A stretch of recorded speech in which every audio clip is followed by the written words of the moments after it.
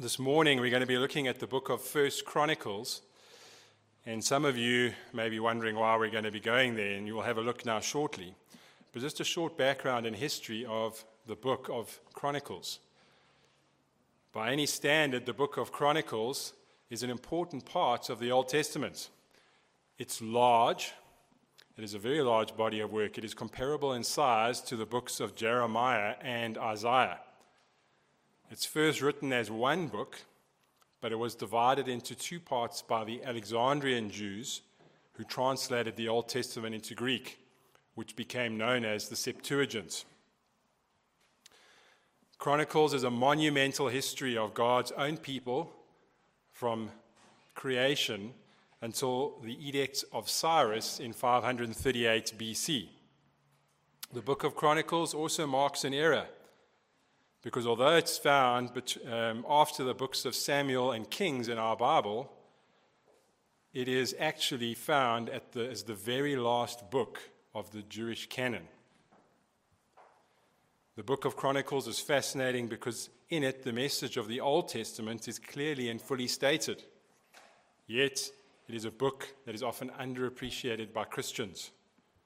This is because it is thought to be a repetition of the histories of Samuel and Kings, and the author is often compared to those two books and thought to be of an inferior writing quality. But, as we'll see, this book holds timeless truth. The other one, which many of you may be thinking, I've tried reading First Chronicles, but the first 9 chapters absolutely sunk me. It is filled with generations. It starts with Adam, and it just continues these generations through 9 chapters. But if you can get through those 9 chapters, you will find a book that is rich in theology and the Old Testament.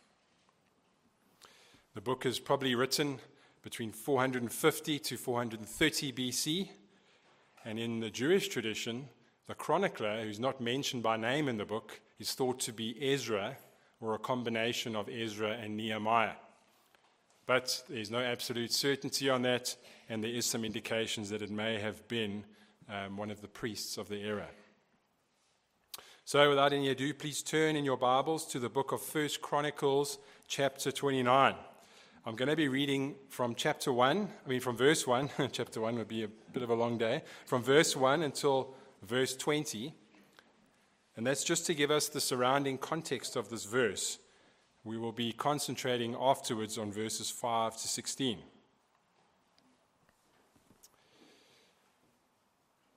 Then King David said to the entire assembly, "My son Solomon, whom alone God has chosen, is still young and inexperienced, and the work is great, for the temple is not for man, but for Yahweh God.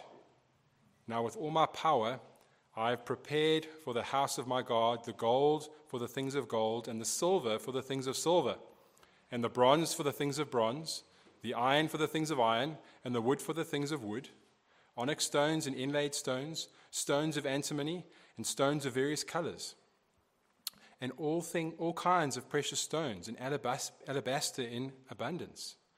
Moreover, in my pleasure in the house of my God, the treasure I have of gold and of silver I give to the house of my God, over and above all that I have already prepared for the holy house, namely 3,000 talents of gold, of the gold of Ophir, and 7,000 talents of refined silver, to overlay the walls of the building, of gold for the things of gold, and of silver for the things of silver, that is, for all the work done by the hands of craftsmen. Who then would offer willingly to ordain themselves this day to Yahweh?" Then the commanders of the father's household, and the commanders of the tribes of Israel, and the commanders of thousands, and the commanders of hundreds, and the commanders of the king's work offered willingly.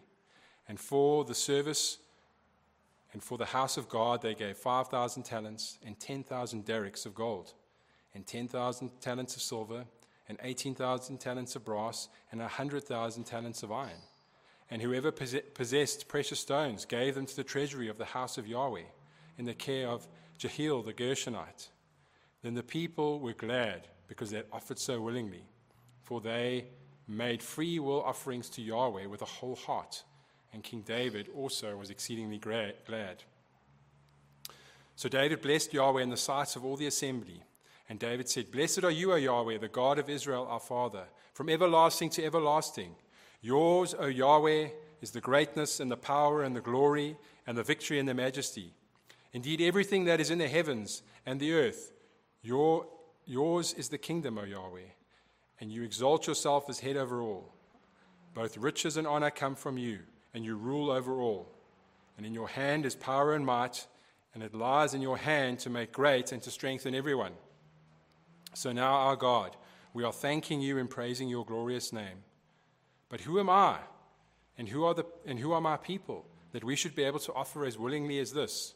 For all things come from you, and from your hand we have given you. For we are sojourners before you and foreign residents, like all our fathers were.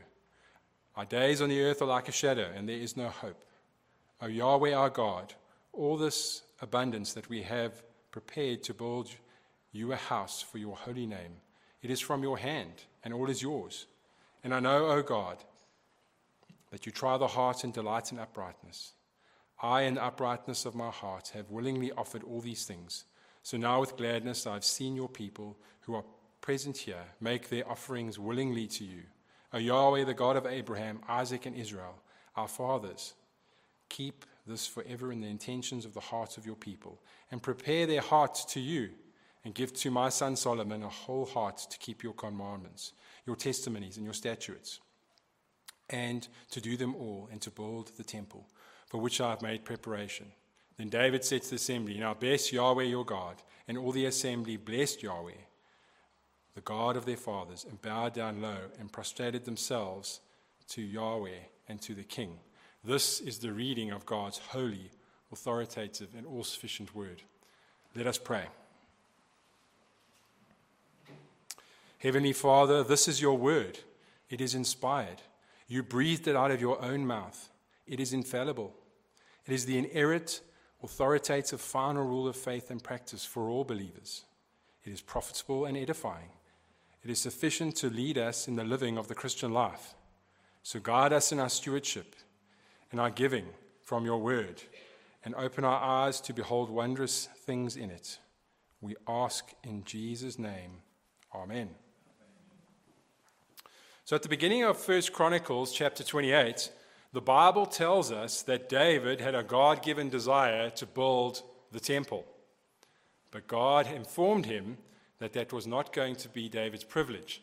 It was going to pass to his son, Solomon. Now, mark David's reaction here. David doesn't react despondently and say, well, I'm not going to be in charge of this, and skulks off, leaving this for something to be done by Solomon. No. He sees that he's going to have this privilege of building this temple. And so he has a great concern for God and his glory rather than for himself. And this makes him take leadership in a most striking fashion. And as we read in chapter 29, we see that he leads by example, encouraging the people to give willingly to the construction of the temple. And as you would have heard my telling of this, you would have seen that we were talking about what he gave in talents. Now, this is not the talents that Bertie was speaking about earlier, which was monetary. This was weight. And if you want to work it out, each talent was roughly 50 kilograms, so you can work out the amounts of gold that were there. It was an incredible fortune.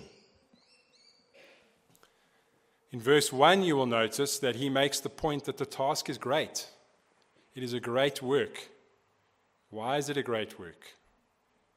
It's not because it's going to be a great building. But he explains that the nature of the greatness is tied to the fact that this palatial structure is not for man, but for Yahweh God.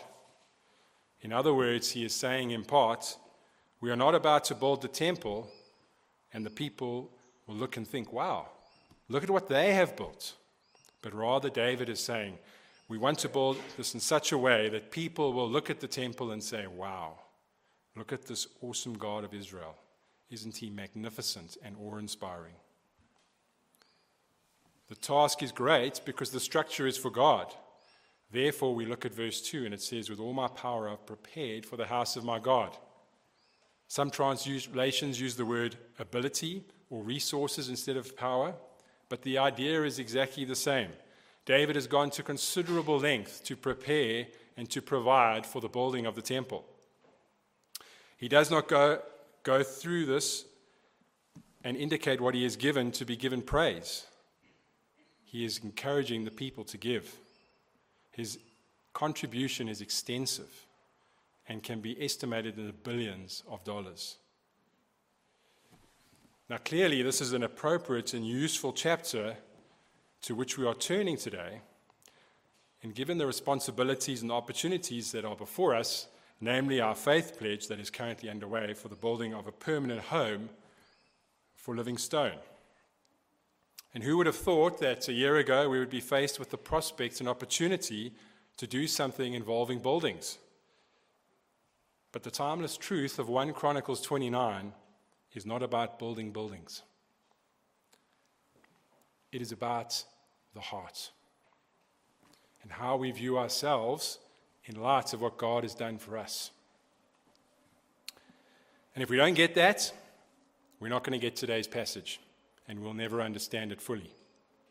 So before we continue our study of 1 Chronicles 29 this morning, we first need to understand and distinguish the parts of 1 Chronicles 29 that are unique and unrepeatable, and those principles of 1 Chronicles 29 that are timeless and applicable to today. Because if we don't get this right, we're going to be tempted to employ Scripture in a way that works against a sensible understanding of it. And I know that many of you here have been studying the Scriptures, and so I pray that you have a sensible understanding of the Scripture. And unfortunately, building projects, as we know, seem to be the worst occasions where the preacher's exegesis from the pulpit has nothing to do with the passage, and they are inserting in what they want to tell the congregation.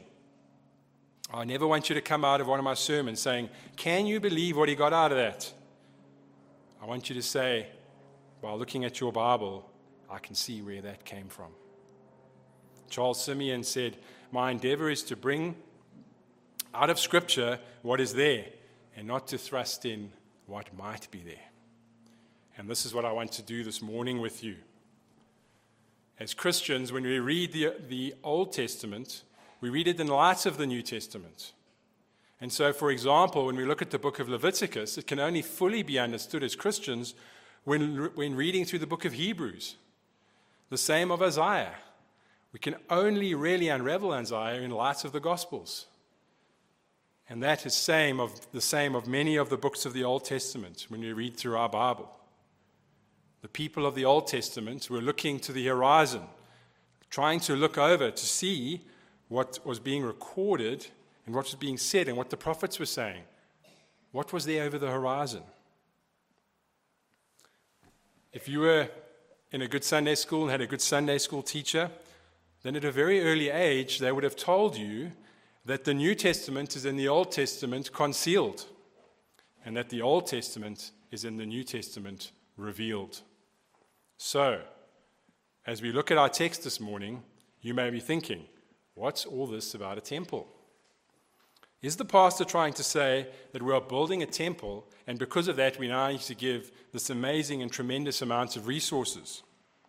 So when we come, for example, to 1 Chronicles 29, and to this focus on the temple, you not only come with the background and understanding of the Ark of the Covenant, the place of meeting, or the tabernacle as we call it, and the desire for them to build a structure that would house these things, but you also come to it in light of how the whole story will end.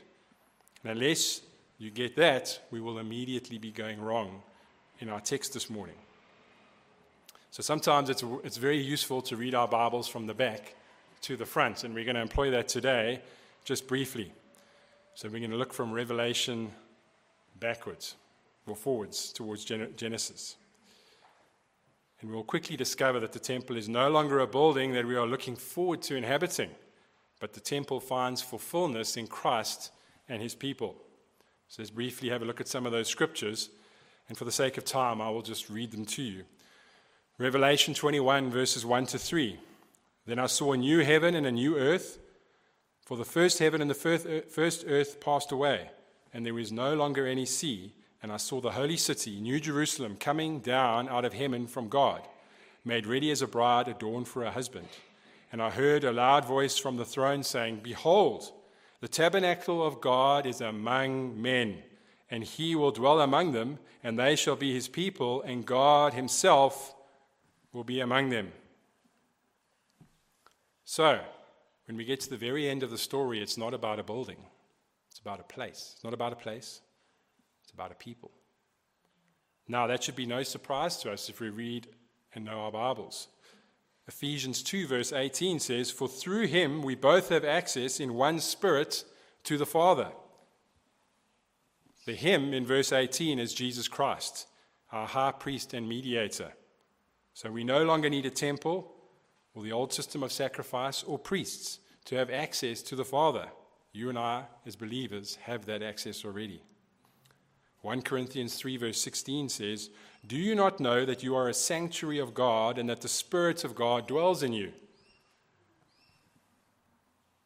So there are no holy places anymore. There are only holy people. And this place of meeting only has significance for us because the people of God have chosen this location as an opportunity to give God praise, to study the Bible, to equip the saints. One final passage, if we want to just quickly slip this in there to prove this, and it's Jesus himself in John 4, verse 23. He's speaking to the Samaritan woman, and he says, when they were discussing the places of worship, he says, But an hour is coming now when the true worshippers will worship the Father in spirit and truth. For such people the Father seeks to be his worshippers. What Jesus is saying here is that there will be a time, and indeed the time has come in me, he says, when no longer will there be any need to travel to a physical temple in a specific city in order to worship. And why not? Because God's people everywhere will now become the new temple in which he dwells. In other words, we're not doing the first Chronicle things of they built a big and magnificent structure, and so we need to do the same as well. No. They were building a temple because that was where God chose to meet with his people. He no longer does that. That is why God is no more in Jerusalem today than he is in Johannesburg. Brothers and sisters, do you understand that? Jerusalem is a special place. Pastor Jonathan will tell you about it. Because that's where some of the events of the Bible are recorded. But it is no more holy than where I stand right now. We have to think biblically about these things. Otherwise, we start to make the wrong connections from point to point. The connection from the temple in 1 Chronicles 29 is not to a building here at Ebury Avenue. The connection to the temple in 1 Chronicles 29 is to a building eternal, fixed in the heavens, comprising of all who have been included in Christ. So, many of you will now be asking, so why do we need a building? The temple was to draw the nations to Jerusalem, and for them, in seeing this awe-inspiring structure, to wonder and inquire who this powerful and amazing God of Israel is. We no longer need a temple to draw the nations because as Christians, we are to draw people to God through our going out and preaching of the gospel and using our bodies, the living tabernacle, as an example of Christ to all that we meet and in everything that we do. So why then would we need a building? Part of the mission of the church is to gather in those who respond in faith to the gospel and to teach and to equip them so that they can be sent out to proclaim the gospel and to gather in the lost.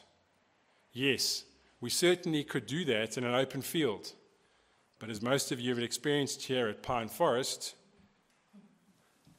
weather is a harsh and unpredictable thing, and you might not be able to meet that day.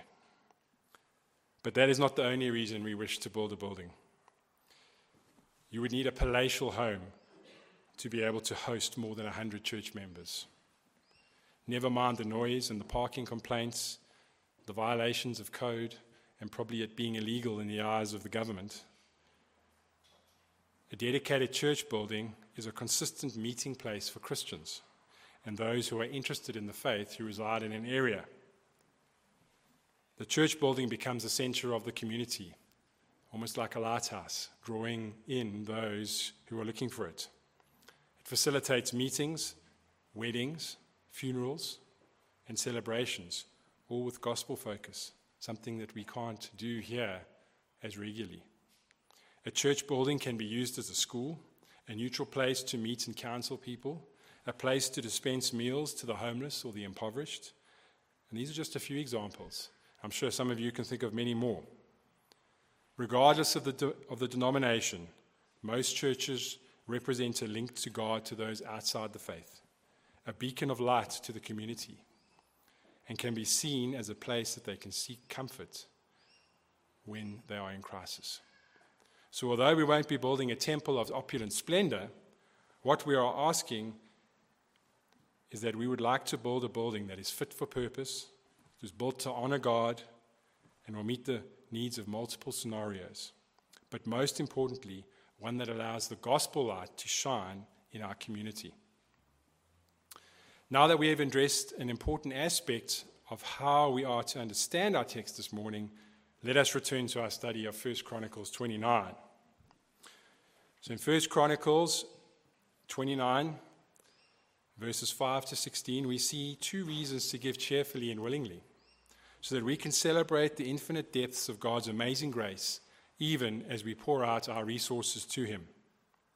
The reasons we will look at this morning are firstly, God's abundant provision, verses 10 to 13, God's abundant provision. And then secondly, our amazing privilege, verses 14 to 16, our amazing privilege. My title this morning is Biblical Stewardship. It all belongs to God. So let us look together at this first reason, God's abundant provision. Please look with me at 1 Chronicles chapter 29 again. And I'm going to start reading in verse 5, and you'll see so in a moment why I'm going to do that. But our focus will be on verses 10 to 13. Of gold for the things of gold, and of silver for the things of silver, that is, for all the work done by the hands of craftsmen. Who then will offer willingly to ordain himself this day to Yahweh? Then the commanders of the father's household, and the commanders of the tribes of Israel, and the commanders of thousands and of hundreds, and the commanders of the king's work offered willingly. And for the service of the house of God they gave 5,000 talents, and 10,000 derricks of gold, and 10,000 talents of silver, and 18,000 talents of brass, and 100,000 talents of iron. And whoever possessed precious stones gave them to the treasury of the house of Yahweh in the care of Jehiel the Gershonite. Then the people were glad because they had offered so willingly, for they made their free will offering to Yahweh with a whole heart. And King David was abundantly glad. So David blessed Yahweh in the sight of all the assembly, and David said, Blessed are you, O Yahweh, the God of Israel our Father, from everlasting to everlasting. Yours, O Yahweh, is the greatness and the power and the glory and the victory and the majesty. Indeed, everything that is in the heavens and the earth, yours is the kingdom, O Yahweh. And you exalt yourself as head over all. Both riches and honor come from you, and you rule over all. And in your hand is power and might, and it lies in your hand to make great and to strengthen everyone. So now, our God, we are thanking and praising your glorious name. So look at how verse 5 ends. It ends with a question, and that question should stand out for every believer. Who then will offer willingly to ordain himself this day to Yahweh? The ESV and the NASB use the word consecrate instead of ordain. Now that is very interesting language. Consecration is the language used of the ordination of the Old Testament priests. You'll find it in Exodus 28, verse 41. When the Old Testament priest was ordained, he was consecrated into the service of Yahweh. And this included everything that he had: his life, his gifts, his skills, his competence. All were to be devoted to Yahweh. So, what would offering willingly look like? it would look like this: consecrating myself to Yahweh today. There is a time frame, not sometime in the future. He says we are building this building now. And I'm not asking you what you're going to be doing with your retirement fund. And I'm not asking you what you're going to be doing with some great windfall that may come your way. But I'm asking you today, consecrate yourself today, to Yahweh today. Notice as well that he is not appealing to the kings of other nations. He is appealing to the people of Israel. The citizens themselves were to provide sacrificially for the building of the temple. There is no appeal to the king of Tyre or to Pharaoh or to any of the surrounding nations.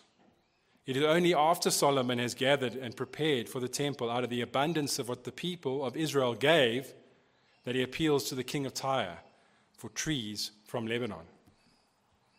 David and the people of Israel had given the real wealth that was to be used for the building of the temple.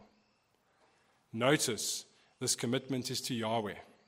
He is not asking them to make a commitment to a building or a project or to a philosophy of ministry or to a person.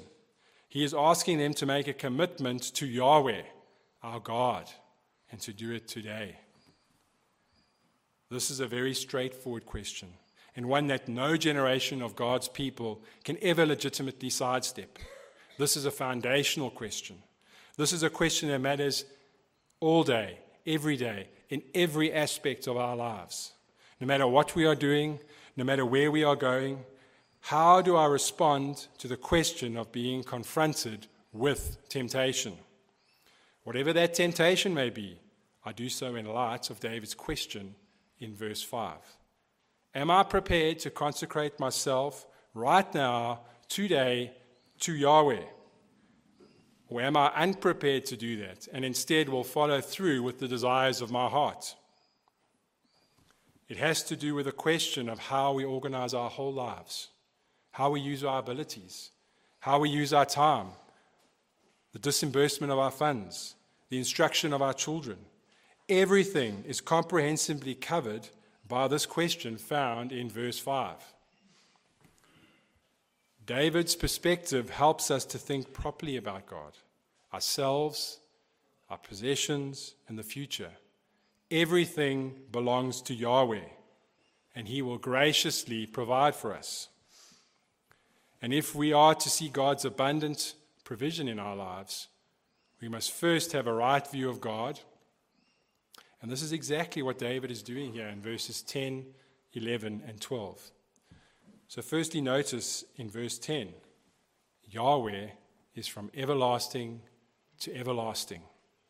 In other words, he is the eternal God. Isaiah 40 verse 28 says that Yahweh never becomes weary or tired, and his understanding is unsearchable. He is not like anyone else at all. Everyone else is a created being. He alone is the uncreated one. Everyone else is finite. He is infinite. Everyone else is limited in their knowledge and understanding. He is omniscient. Everyone else is limited by time and space. He is not. He is unlimited. And so we could go on. But look now at verse 11. Yours, O Yahweh, is the greatness and the power and the glory and the victory and the majesty. Indeed, everything that is in the heavens and the earth, everything. Let us pause there a minute and contemplate this verse. Let it sink in. Everything in heaven and earth is Yahweh's, and yet we call him Father. He who owns everything. You are our Father who art in heaven. Hallowed be your name. People must have looked at David and thought, this is a king who has it made. Chariots, gold, silver, palaces, horses, victory over his enemies, conquered territory. What more could this man want? But he calls the assembled congregation together and says, Father, yours is the greatness and the power and the glory and the victory and the majesty. Everything in heaven and earth belongs to you. I own none of it. Notice the focus of David's praise. It's on the glory and the kingdom and the power of God. Some of you may thinking this phrase is very familiar, and you would be correct. This you will find in the very first phrase of Psalm 145. Go and study Psalm 145 later today or in the coming week. You will quickly see that the themes from Psalm 145 are the same themes from this passage. The kingdom, the power, the glory of God, his ownership over all. They're all found there. But also, have you noticed that the ending of the Lord's Prayer is drawn from the theology of this psalm and from this passage? For thine is the kingdom and the power and the glory forever. Amen. Look at me at verse 12. Both riches and honor come from you, and you rule over all. And in your hand is power and might, and it lies in your hand to make great and to strengthen everyone. Verses 11 and 12 contain a marvelous declaration of God's sovereignty and sufficiency. Even while leading Israel to bring an enormous offering to God, David was not impressed with the gift so much as with the infinite glory of God. God, who possesses all glory and power in himself, and gives to his creation any good that it has. Verse 11 and 12 remind us that we belong, the whole of us, to Yahweh. Everything belongs to him. God is ruler of everything. He is the supreme authority. There is no victory that an army wins. There is no beauty that a woman possesses. There is no wealth that we accrue that does not belong to God. We have nothing which you have not given us. Now, that statement will vex those of us who have been taught and shown through the diligent hard work of our parents and grandparents that we make money the old-fashioned way, by the sweat of my brow and my own hand. And definitely the Bible speaks in an encouraging way about hard work, as Bertie quoted Proverbs this morning. So there's no doubt that we are to work hard. But what David is saying is, let me tell you something. Every last cent you have is a gift from God. All of it is God's. And in his grace, he may have used your hard labor to accrue it. But it's a gift. It's his gift. Because he could just have easily have withheld it, no matter how hard you had labored. And so David acknowledges that everything belongs to God. And that we ourselves and all our resources ought to be consecrated to him and his use. Now, I want you to think about that, brothers and sisters. Stewardship is about all of life.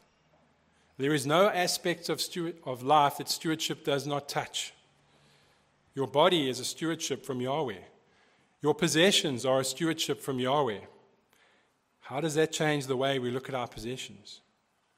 How does it change the way you look at your home, your car, your clothes? They are all gifts from Yahweh. He could very easily have withheld them from you. But in his graciousness, he pours them out upon you. How do we think about those blessings? Are those blessings the substance of our life?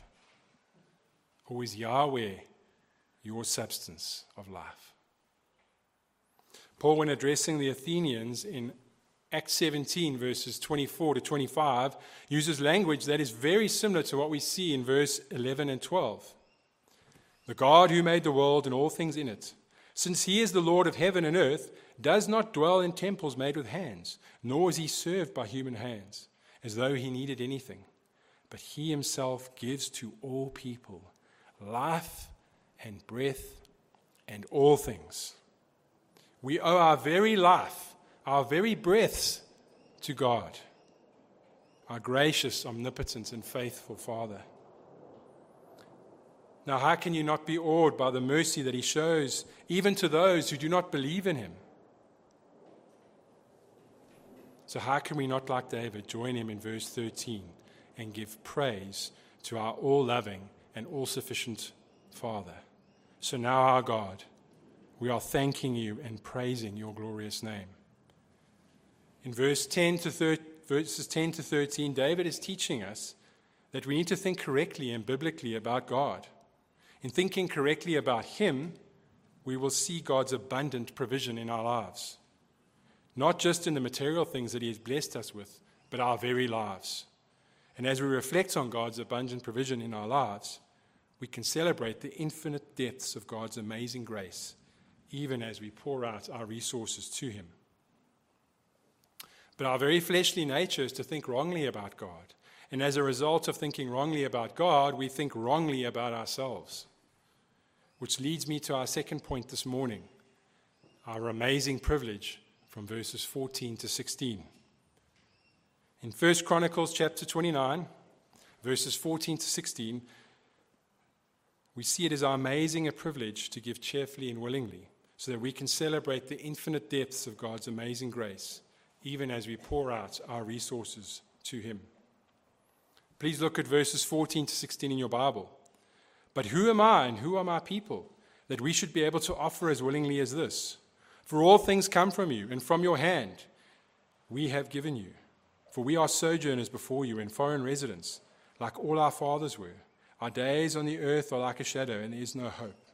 O Yahweh, our God, this is abundance, that we have prepared to build you a house for your holy name. It is from your hand, and all is yours. David concludes adoration and praise with reflecting on what man's standing is before God.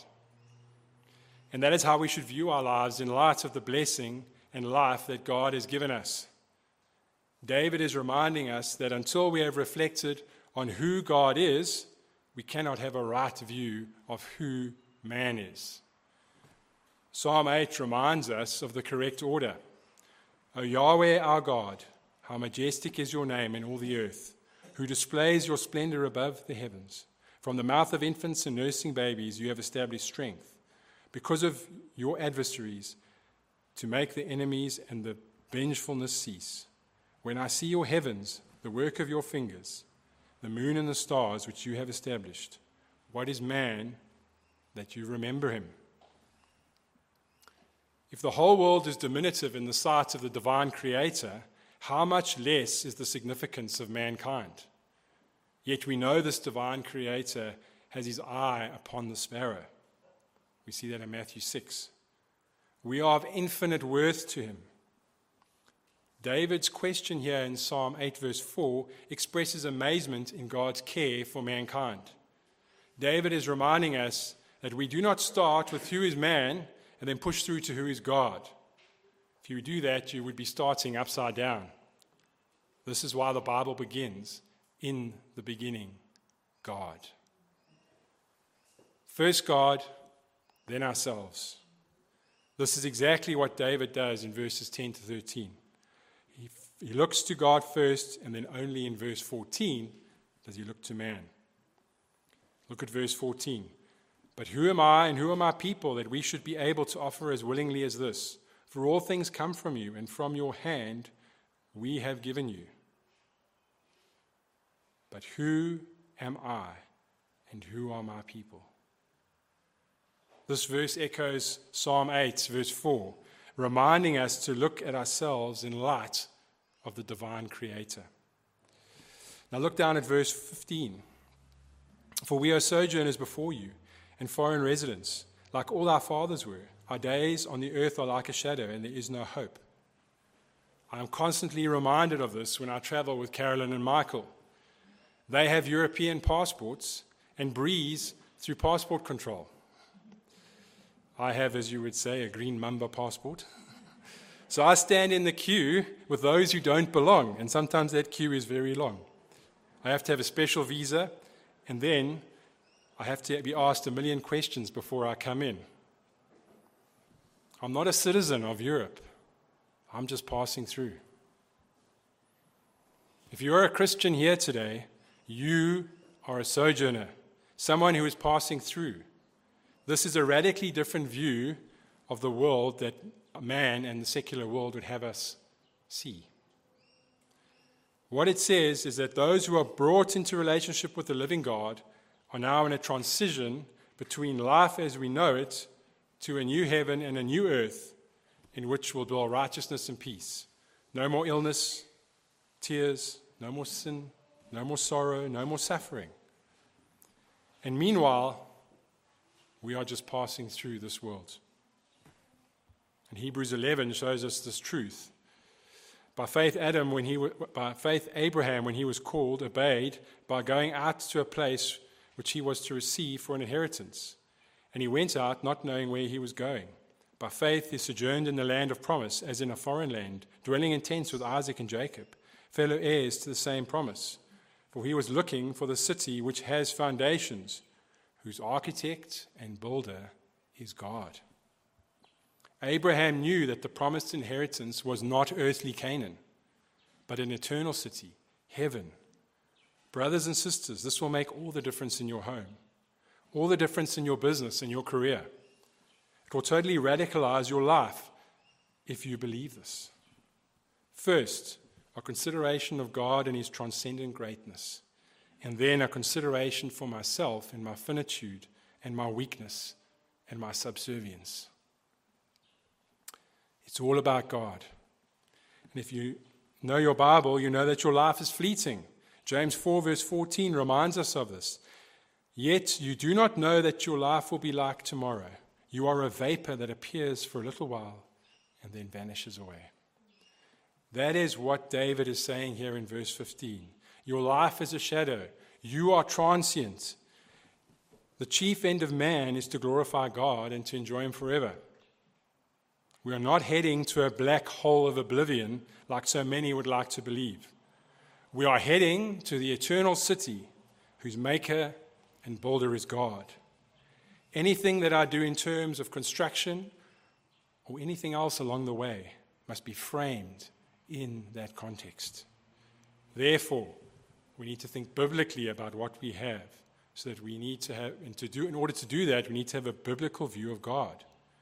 We also need a biblical view of man, and we also need a biblical view of stuff. We need to make sense of what it means to amass wealth. Listen to what 1 Timothy 6 verse 17 says. Command those who are rich in this present age not to be haughty or to set their hope on the uncertainty of riches, but on God who richly supplies us with all things to enjoy.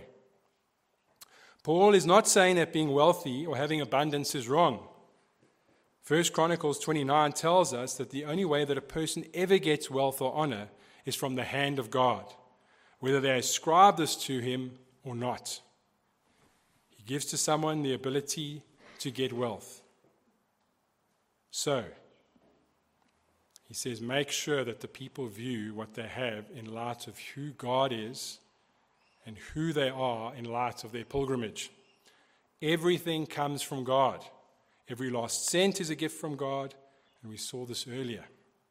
It is all God's. And David acknowledges that everything belongs to God, and that we ourselves and all our resources ought to be consecrated to him. Look at verse 16. O Yahweh our God, all this abundance that we have prepared to build you a house for your holy name. It is from your hand, and it is all yours. Now that is a radical concept. It all belongs to God. So some of you may be thinking, so what about tithing? Tithing is a fantastic deal. God gets 10%, I keep 90%. But what verse 16 is saying is that everything comes from God and everything belongs to God. 100% of my salary, 100% of my savings, 100% of my investments, 100% of my retirement annuity, 100% of whatever I have comes from God and belongs to God. Now, from that point, let's have a little discussion about what we do with it. Tithing is a good place to start, but we must also start with the view of 100% of all our own is Yahweh's. That's where we start. And we can't give to God something that doesn't already belong to him. And yet, here's the glorious point. And listen carefully, please. Our God is so gracious as to give you everything that you have, and then say, I will take special joy when you give back to me that which I have given to you, and which is already mine anyway. I will take delight in it. I will take delight in the heart of your giving. I will give you the privilege of giving to the one who gave you everything. Even though you have nothing to give me, I will give you the privilege of giving back to me. And David is overwhelmed by that. He knows what a privilege it is to give to Yahweh, and he acknowledges here that everything belongs to God. And we need to think properly about what we own and how we use it to glorify God. We need to think properly about how we give. And the answer to that is in one word: willingly. It comes again and again in this chapter. Verse 2 to 5, David gave willingly. Verse 6, the leaders gave willingly. Verse 9, the people gave willingly. Verse 17, David gave willingly. And you can add to that joyfully and wholeheartedly. You will find those words too in our text this morning. In other words, they didn't give under coercion or compulsion. They didn't give because they were manipulated. So let's be real for a moment here and discuss these faith pledge cards. So many building fund collections are an appeal to emotions. They get you all hyped up, they hand out the pledge cards, and then all of us start to write some funny stuff on it. Let's be honest. 2023, I'm going to give God R1 million. And your wife leans over, but you don't have R1 million. Good point.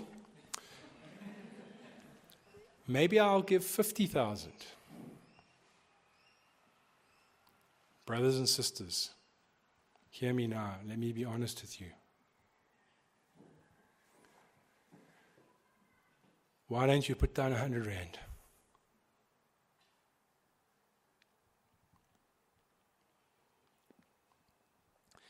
Even if it's a once-off offering.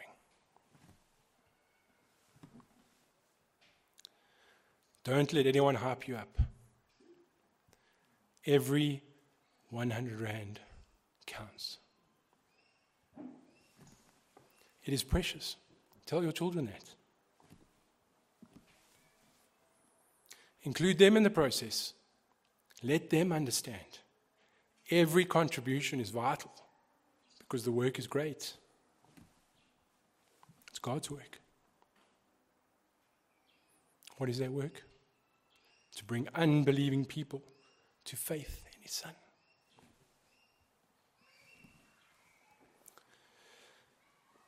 Speaking of unbelieving people, if you are here today and you're not one of those who can call Jesus Christ your Lord and Savior, in our own power, we are unable to make ourselves right with God. No amount of money can ever buy your salvation. How can any of us be saved? We cannot save ourselves. That is certain. But the good news of the gospel is that God comes down in our sin and sets us free, providing precisely what we need. We need to recognize that our need is for a Savior and to turn to God for that provision. The cure for sin is provided in Christ's sinless life, lived in obedience to the Father and His sacrificial death on the cross. On the cross, Jesus paid the penalty for our sin. Through the death of Christ on the behalf of all who believe, God no longer counts them as guilty. Forgiveness is necessary, both because God is just and because we are guilty of sin. God, the judge, became the one who was judged for the guilt of all men. The guilt was punished justly, but the guilty received forgiveness instead of punishment. This forgiveness is provided for all, even the worst of sinners. Do not delay.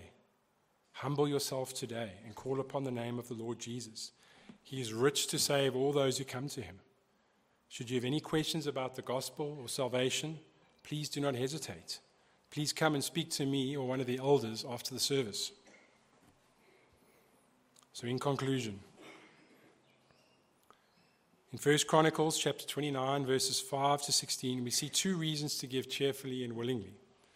These reasons remind us that we can celebrate the infinite depths of God's amazing grace, even as we pour out our resources to him. These reasons are God's abundant provision and our amazing privilege. These verses ultimately remind us that we need to think properly about the future. Remember, there was no immediate gratification represented in the temple for David. He would not see the structure built. He would never worship in that structure. But what was his concern? Honoring the name of God. All our plans and visions for this building are subservient to the far greater question.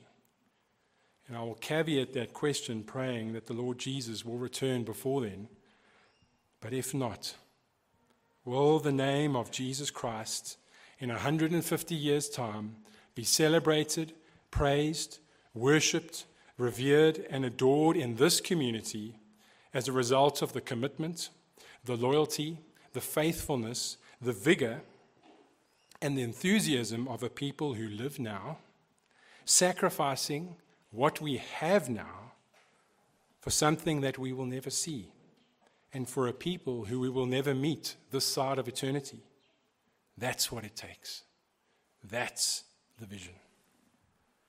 And that's why so many walk away from this kind of challenge. We need the immediate gratification. We need our name on the church building. We need to be around to enjoy it. Remember the objective. It's to see unbelieving children, women, and men become followers of Christ, gathered into the local church, equipped, and sent out to share the gospel and to create new disciples. And in closing, I'm reminded of an epitaph inscribed on the grave of the Earl of Devonshire in Tiverton. It says, "What we gave, we have. What we spent, we had. What we kept, we lost." Let us pray. Heavenly Father, thank you for your word. We pray that you would enable us to take to heart the teaching of your word, to desire to do that not grudgingly or under compulsion, but willingly and freely with a whole heart. And Lord, I pray that you would grant to the members of this congregation a special joy in what they give to you. We ask this in Jesus' name. Amen.